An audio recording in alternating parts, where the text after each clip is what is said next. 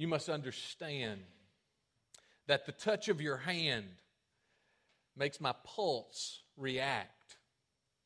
That it's only the thrill of boy meeting girl. Opposites attract. It's physical, only logical. You must try to ignore that it means more than that.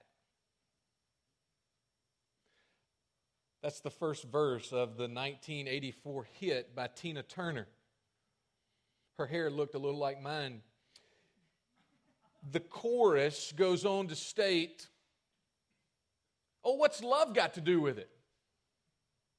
Y'all know what you're doing. Got to do with it. What's love but a second-hand emotion? What's love got to do with it? You're doing it again. Who needs a heart when a heart can be broken? That was her claim to fame in 1984. That's what brought her back on the scene.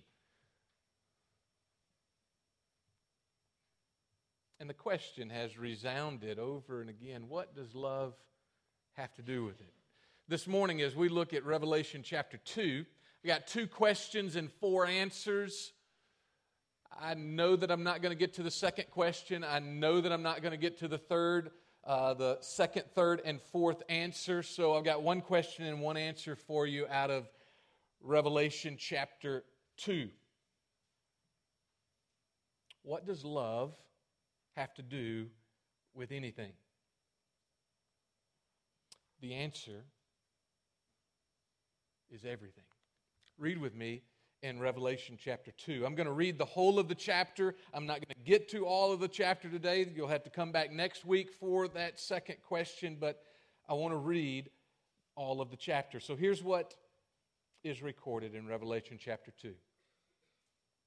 To the angel of the church of Ephesus, write the words of him who holds the 7 stars in his right hand, who walks among the 7 golden lampstands.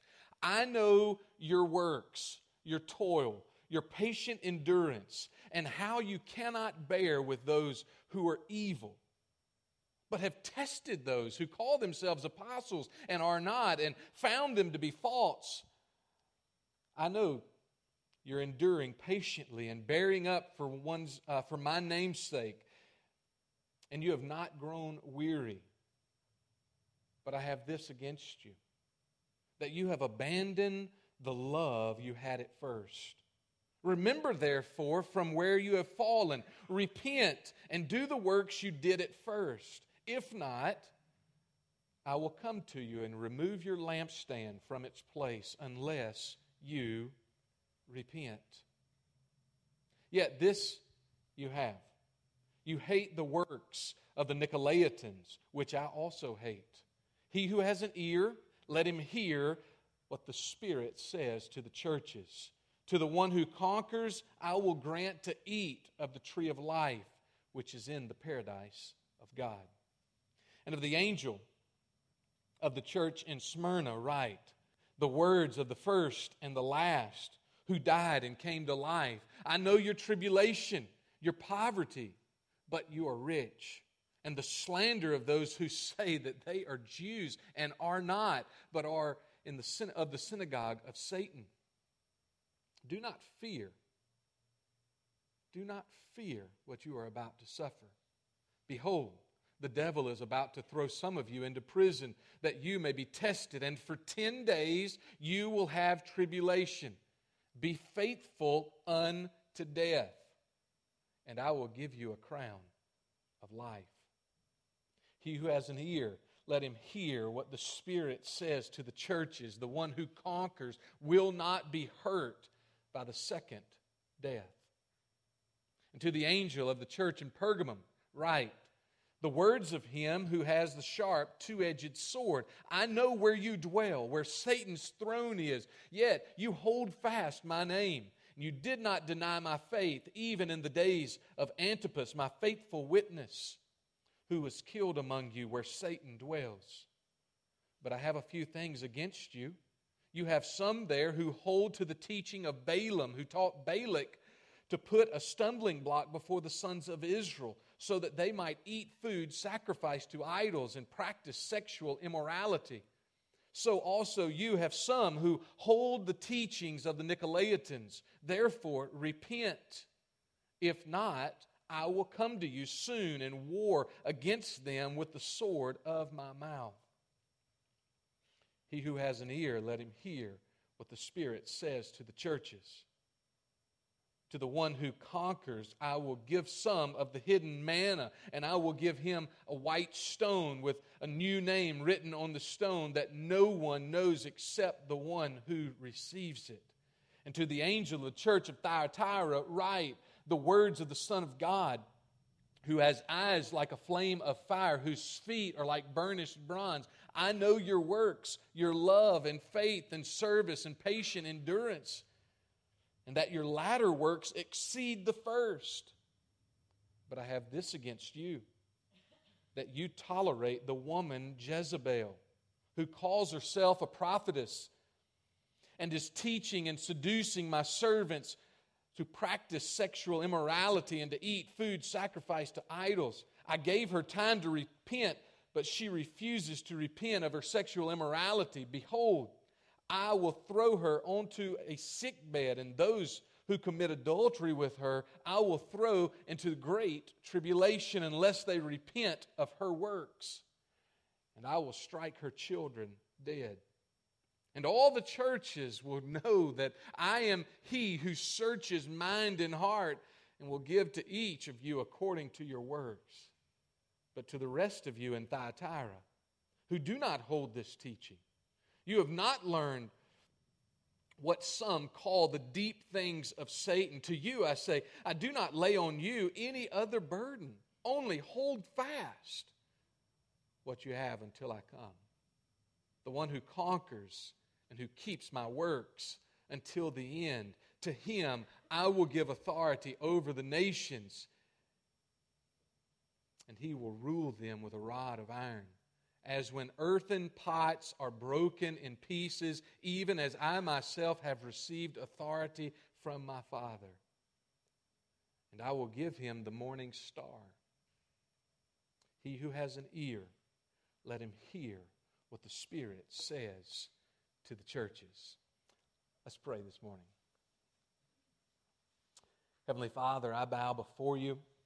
And God, I ask that as we look at this passage today, Father, as we ask the question, what does love have to do with it? God, you would show us, not just in the Word, everything, but Father, you would show us vividly what love truly has to do with it. God, might we see in 3D, might we see with the eyes of our mind, with the eyes of our heart, with our whole lives, that it truly is everything.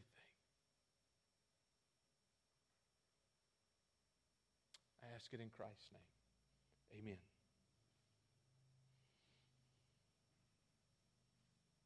Jesus wrote to the church at Ephesus, as well as that of Smyrna, as well as Pergamum and Thyatira, and as we'll see in coming weeks, he wrote to these 7 churches that are found in present-day Turkey. And as he wrote to these churches, he wanted to remind them of who he was. He wanted to remind them of some issues that he saw in their lives as individuals, and he saw in their lives as a church.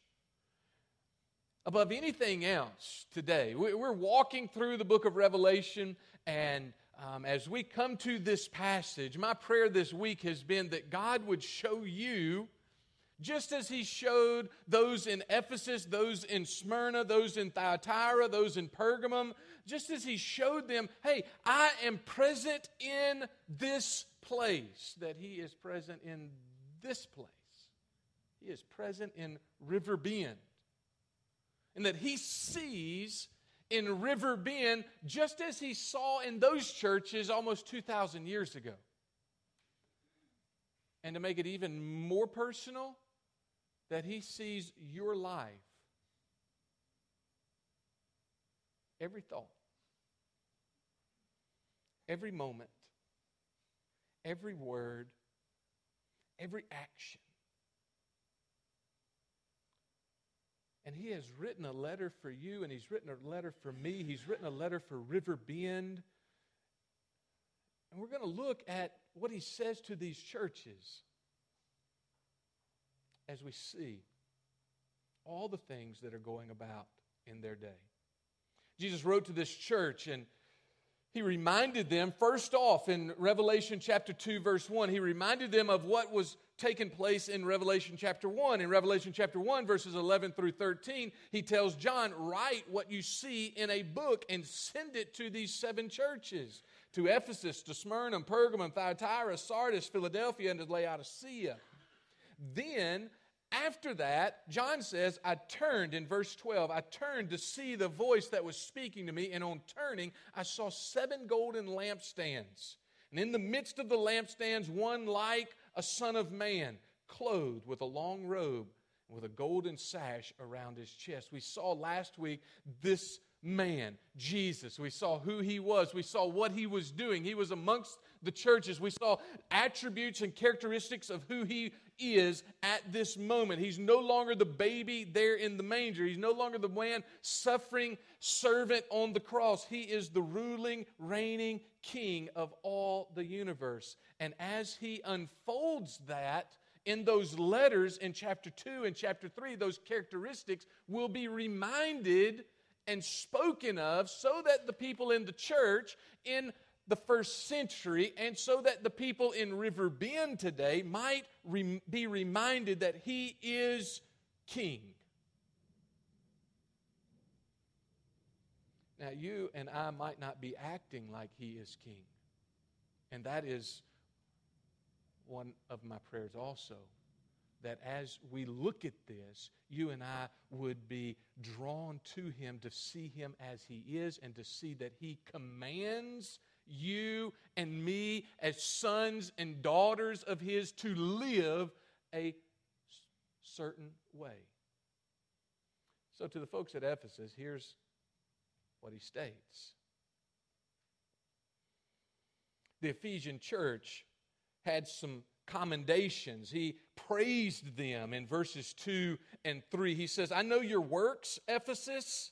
I know that you're toiling. I know that you have patient endurance. I know how you cannot bear those that are evil, and that you've tested even those that call themselves apostles, and they're not. And you found them to be false. I know you are enduring patiently, and you're bearing up for my name's sake. And I know that you haven't grown weary. How does he know this? Well, he knows this because he's the one in the midst of the 7 churches. He's the one that is right there in the middle of it. He is the one that is there every single day. He's there in Ephesus as they are living their lives. He sees how they act toward one another. He sees and he hears the words that they speak of toward one another. He sees and hears what the actions are that they speak of those that don't know him in Ephesus, and how they have been witnesses of him all around in the marketplace, at the house, with family, with friends. He knows their works.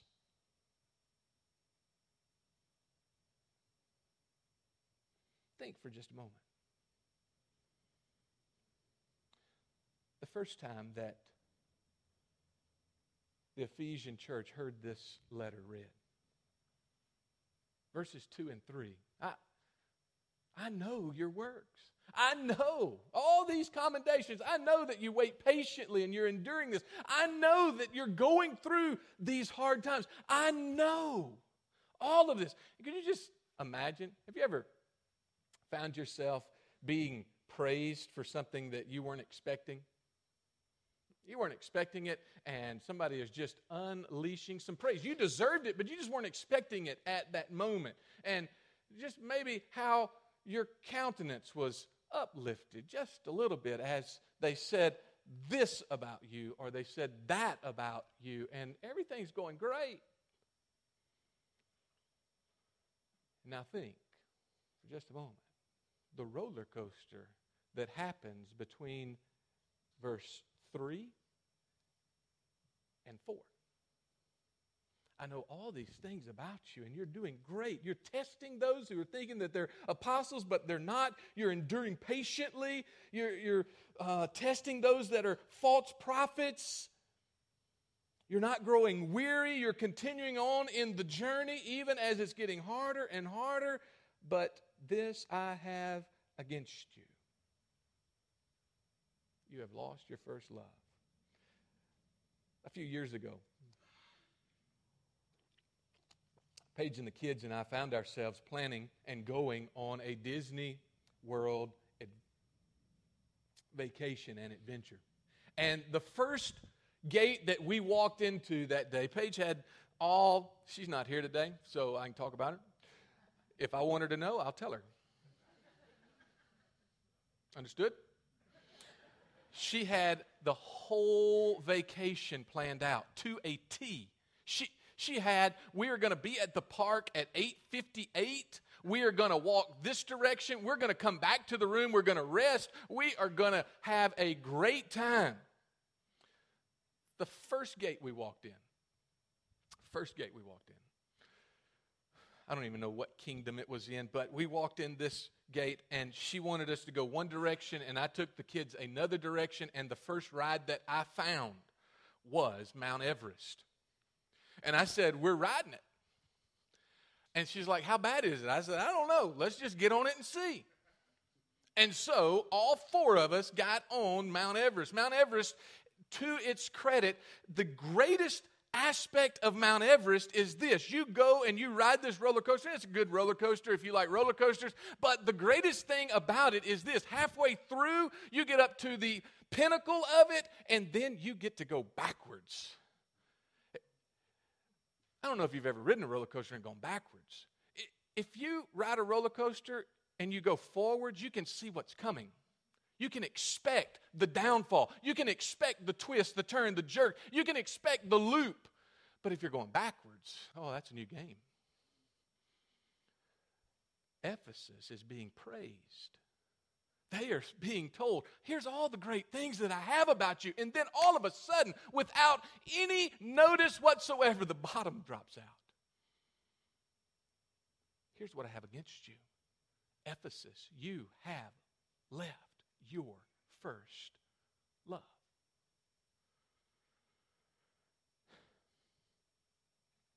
That ride threw Paige for such a loop that we didn't do anything on her list for 4 days. We didn't. That one ride just threw the whole vacation in utter chaos. To this moment, to this second, she has not let me live that down.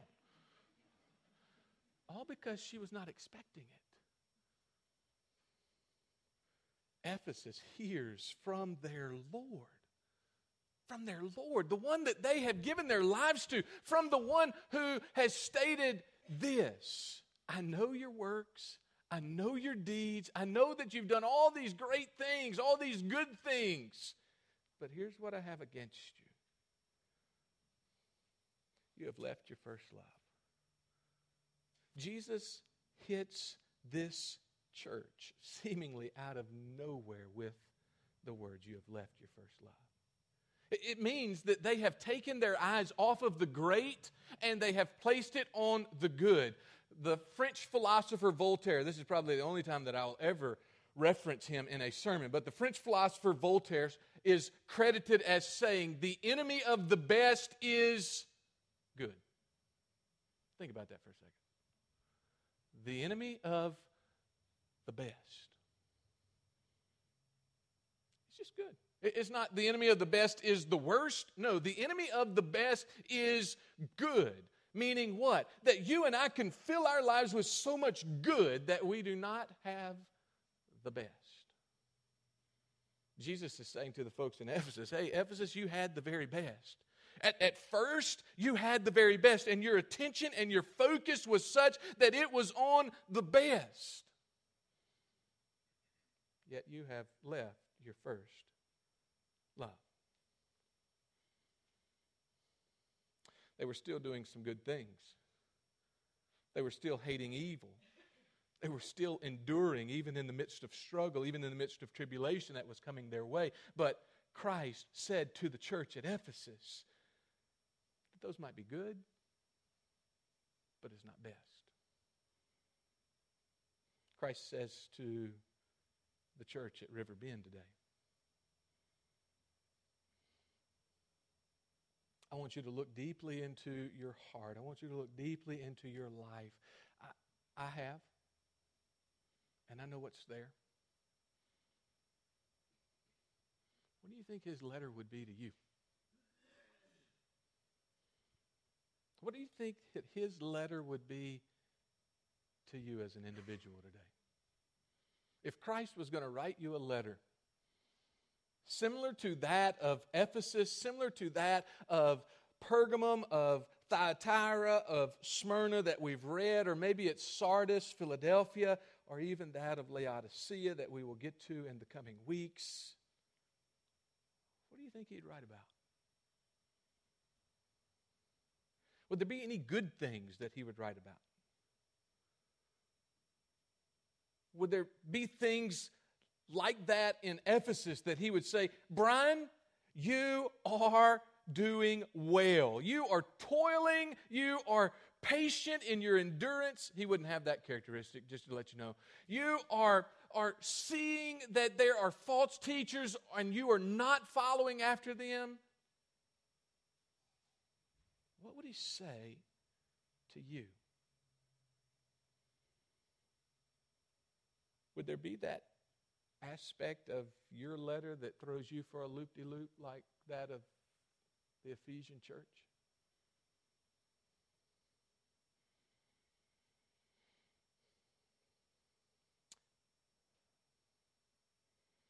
In one sense, as you look at your life, this is the greatest moment of your life, right now. You're like, yeah, if you would hurry up and hush, it might be. But think about it. This is the greatest moment of your life. And it's the greatest moment of your life because every moment that has already passed, you can't do anything about it. You can't change. You can't change last night, the outcome of the game that you were watching. You can't change last week, the issue you might have had with the boss, the issue you had with the boyfriend, the girlfriend, the wife, the husband, the kids. You can't change that. It's gone. But this moment, right now, decisions that you make right now will change not just this moment, but it could change the rest of your lives. However many moments that he gives you, however many moments he gives me from this point forward, this moment can change all of those, what you decide to do. This moment's the greatest moment in your life.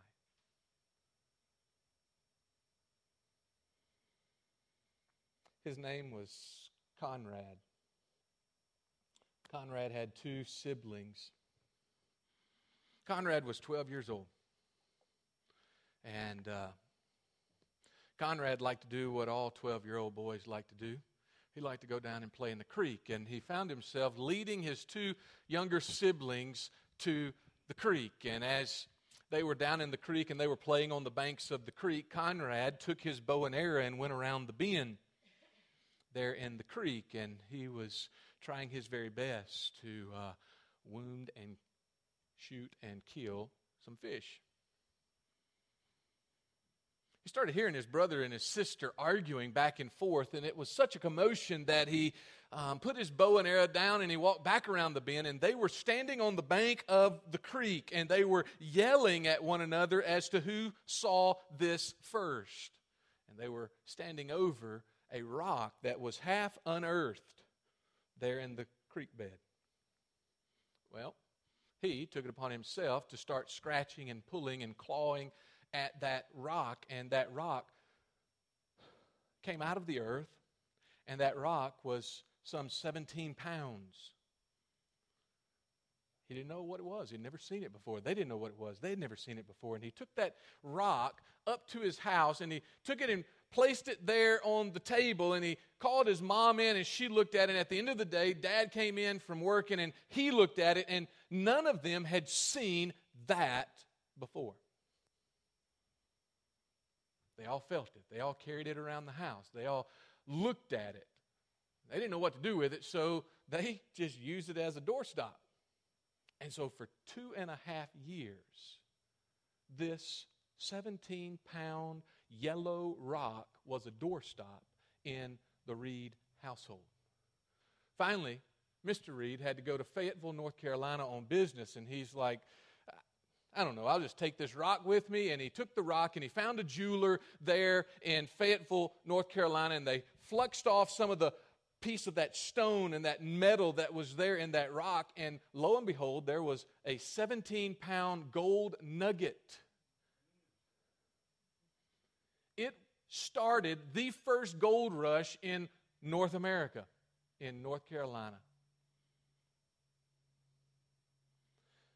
The Reed family, Mr. Reed, was given $3.50 for that 17-pound golden nugget. 1/10 of 1% of its worth. You say, why do you tell me that story at the close of this service? I tell you that story at the close of this message because of this. Are you like the Reeds? You got Christ all around you. You read the books. You listen to K-Love. You open His Word periodically. Maybe you're having a tough day, and so you open His Word and you read. You come and you hear and you listen. You sing praises to Him, but you don't know who you have. His worth is so much more.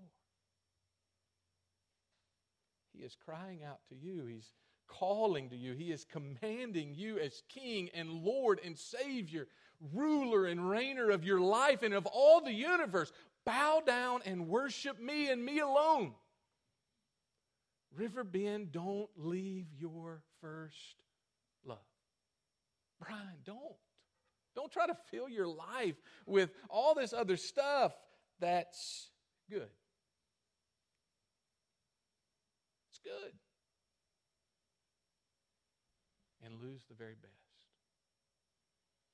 Many of you here today, myself included,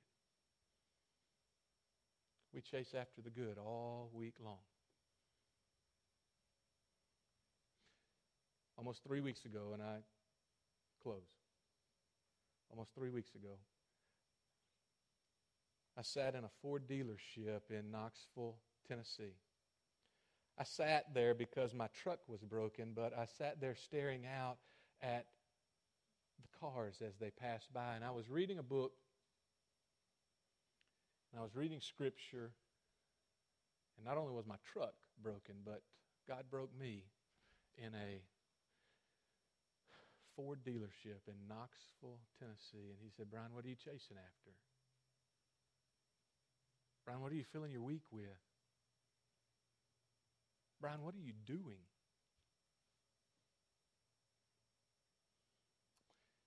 It's a quiet ride home that next day. There's been moments and there's been hours of just me writing out, all right, Lord, here's what's in my life and here's what I want out of my life. Maybe that's what you need to do. Maybe you need to take a notepad, just sit down and say, all right, Lord, what needs to get out? Just write it down. 2, 3, 4. I got down to 20 and I had to stop and cry a little while. I didn't want to give up number 20. You know, God, He wants all. And He has the very best if we'll give Him all. Heavenly Father, I bow before You.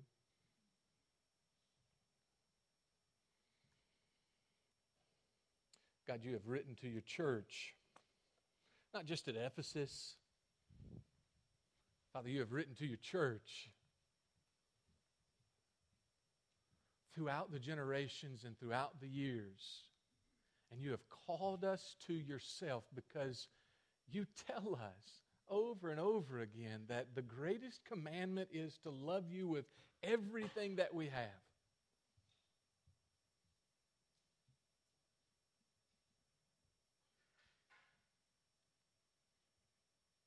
Father, I hear that. And Father, I have heard that time and time again. But Father, I'm reminded today, afresh and anew, and I pray that we as your people would be reminded of this. Come back. If we've left our first love, Father, come back. Remember those works before. Remember that love that we had for you. Repent and come back. God, if there are those that are here that are running down that trail, would you show them? And would they obey? Father, if there are those that are here this morning, I pray, Father, they don't know you. If they've never come to know you, they've heard about you, but they don't know you. They've never surrendered their life to you. Would you show them that?